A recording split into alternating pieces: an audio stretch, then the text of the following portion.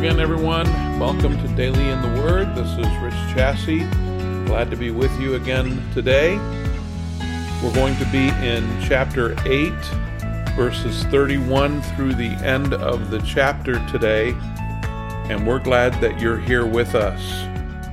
We're going to see in today's portion of Scripture Jesus and the religious leaders locking horns once again, and that will be a continuing theme now, basically through the rest of the gospel up until the crucifixion. They're going to talk about Abraham, their father. They're going to claim that the one is demon-possessed, and no, you are demon-possessed, and they just don't see what Jesus is saying. They don't understand what Jesus is saying. They're not willing to accept what Jesus is saying. So beginning in chapter 8, verse 31, we'll be going through the end of the chapter in verse 59. To the Jews who had believed him, Jesus said, "If you hold to my teaching, you are really my disciples. Then you will know the truth, and the truth will set you free." They answered him, "We are Abraham's descendants and have never been slaves of anyone. How can you say that we shall be set free?" Jesus replied, "Very truly I tell you, everyone who sins is a slave to sin.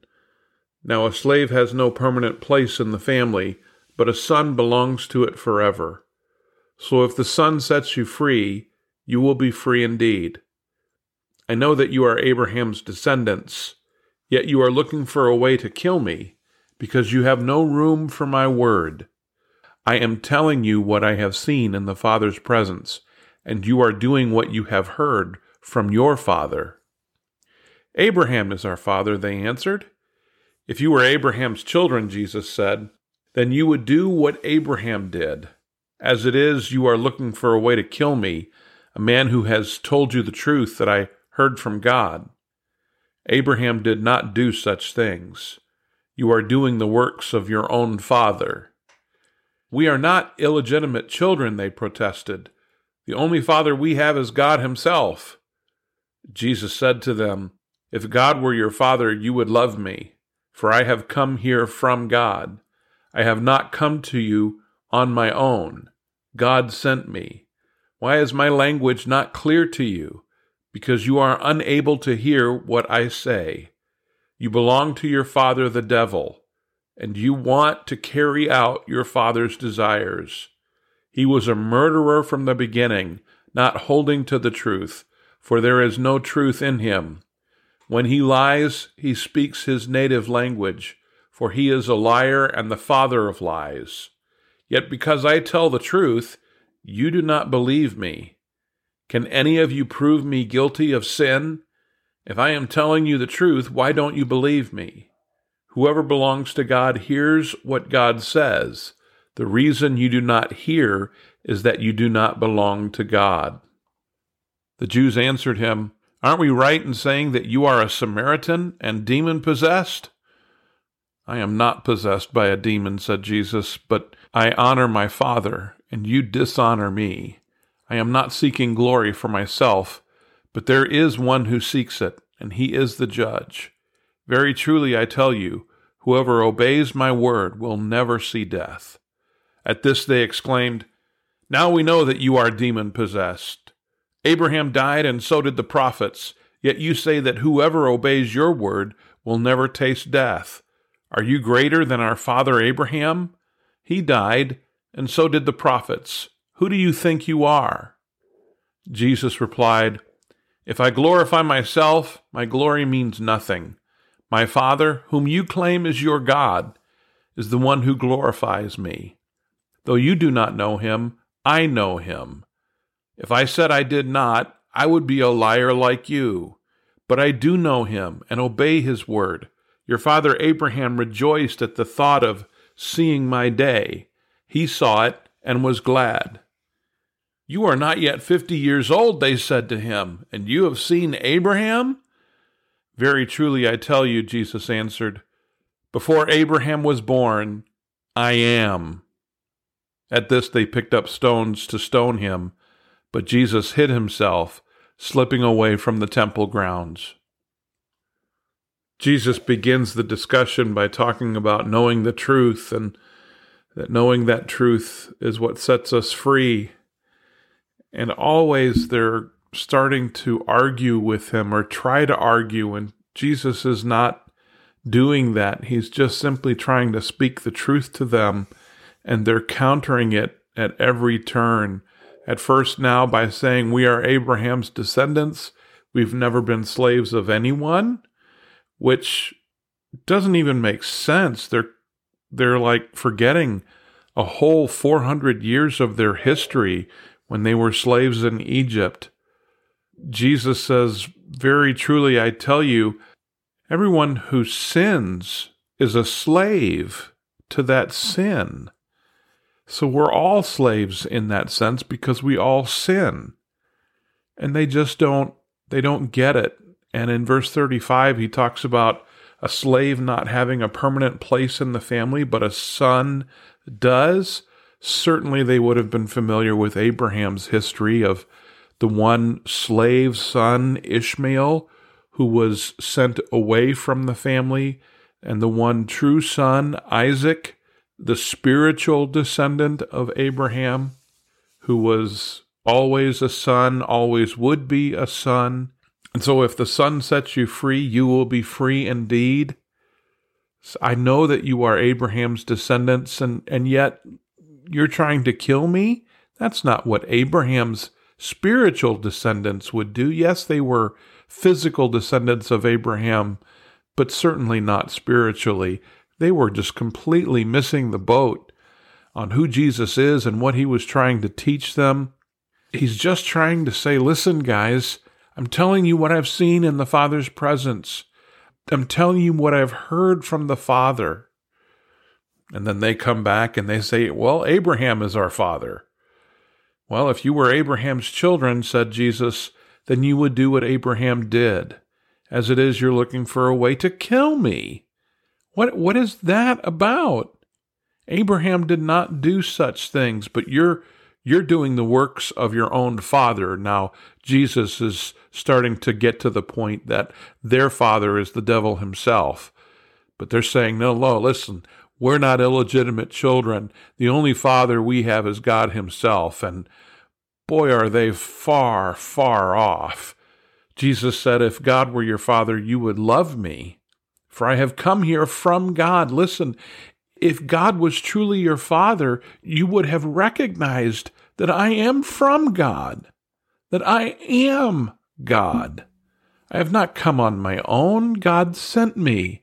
Why is my language not clear to you? And it's because, again, the truth that Jesus speaks, the truth that we see in the Word of God, is spiritually discerned.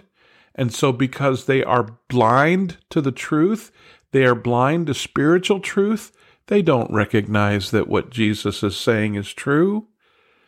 Jesus said, because you're unable to hear what I say, and you're unable to hear that because you belong to your father, the devil. He was a murderer from the beginning, not holding to the truth. There's no truth in him. And when he lies, he speaks his native language, for he is a liar and the father of lies. I mean, everything about the devil has to do with lies. He is made of lies. He speaks lies. He is the father of lies. It is his native language. It's what he always goes back to. And yet, simply because I tell the truth, you do not believe me. And then in verse 46, an interesting question. Can any of you prove me guilty of sin? No, they couldn't. They couldn't point at Jesus and say in any way that Jesus had done anything that would be considered sinful at all. And if I'm telling the truth, he said, why don't you believe me? Of course he was telling the truth. We can see that because our eyes have been opened. We have become children of God. We have accepted him as Savior. And so the Holy Spirit works within us to open our eyes, to give us understanding, to help us to know that what we're reading here is absolute truth from the Word of God. So whoever belongs to God hears what God says. Oh, that's comforting truth to know that as we read this, we can understand it because we belong to God. The reason that you do not hear, Jesus said, is that you do not belong to God. Oh, and what a condemnation that is. So the Jews answered him, verse 48, "Aren't we right in saying that you are a Samaritan and demon-possessed?" Where out of left field does this come from? Of course, the Samaritan in their eyes would have been a terrible person who had faulty worship, and then, of course, they're saying Jesus is demon-possessed. And again, that's a very dangerous territory to now claim that Jesus was somehow demon-possessed. It is this unforgivable sin, this blasphemy of the Holy Spirit to account for Jesus' words and actions as being from the devil or being demon-possessed. And they're walking on very dangerous ground by going here. Of course, Jesus said, verse 49, "I'm not demon-possessed, but I honor my Father, and you dishonor me." Jesus says, "I'm not seeking glory for myself here, but there is one who seeks it, and he is the judge. Very truly, I tell you, whoever obeys my word will never see death." At this they exclaimed, "Now we know that you're demon-possessed." Ooh, don't go there, guys. And yet that's exactly what they do. "Abraham died, and so did the prophets, yet you say that whoever obeys your word will never taste death? Are you greater than our father Abraham?" Well, yeah, he is.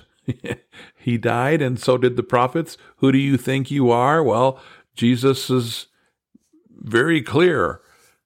He and the Father are one, that they, oh my, that Jesus certainly is sent by God the Father to them. He is speaking the truth to them, and they refuse to see it. Verse 55, "Though you do not know him, I know him. If I said that I did not, I would be a liar like you. But I do know him, and I obey his word.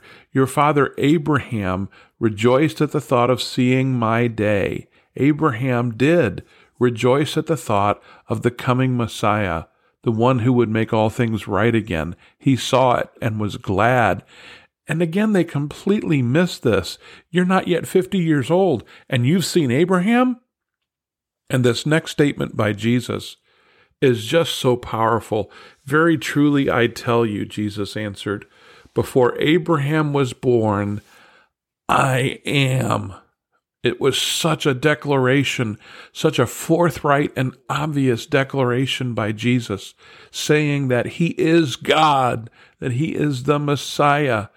I can't get over the fact that there are still people who would read through the Gospels, read through a portion like this, and say that, well, Jesus never really declared that he was the Son of God. The idea that Jesus was just some great teacher or philosopher or someone who set us a great example for how to live, but he certainly wasn't God. They're completely avoiding passages like this where Jesus declares about himself. You know, a great teacher or philosopher or someone who sets a great example doesn't declare themselves to be God unless that's who they really are. Because someone who declares himself to be God is considered crazy by the rest of us. Jesus is obviously here declaring his deity because that's who he is. He is the Son of God. He is the Messiah. He and the Father are one. They understood that he was declaring himself to be God because in verse 59, they picked up stones to stone him, and that's what you do when someone blasphemes. That's what you do when someone declares themselves to be the Messiah. Jesus had done just that, and they understood it very clearly. But Jesus was able to slip away from the temple grounds unharmed at this point because his hour had not yet come. We have these powerful words, these powerful exchanges where Jesus declares who he is. The people, these religious leaders, they don't hear him, they don't understand him, they just don't get it. and yet they're fulfilling their role of being the ones who will eventually crucify Jesus or make the crucifixion possible by their actions. Lord, today we thank you for your word once again. It is so powerful. Your words speak truth to our hearts, and we understand. Thank you, Lord, that we can understand your truth, that your Holy Spirit has opened up the eyes of our understanding. And that's one of the ways that we know that we belong to you. It is a testimony in our own heart that, yes, I am a child of God because I can understand your truth. I can understand the Word of God. I can understand what Jesus is teaching in this passage. And I have accepted you and your Word. Lord, thank you for that assurance of salvation. Thank you, Lord, that we have these words to look back on. And thank you that Jesus came to pay the penalty, to pay the price for my sin, for all of our sin. Thank you that we belong to you, and we're now a part of your family. We are sons and daughters of the King, and we have been set free. Lord, we love you, we praise you. We ask all of this now in Jesus' name. Amen. Well, thank you again for listening in today. We hope that you have a great day. We'll see you next time on Daily in the Word.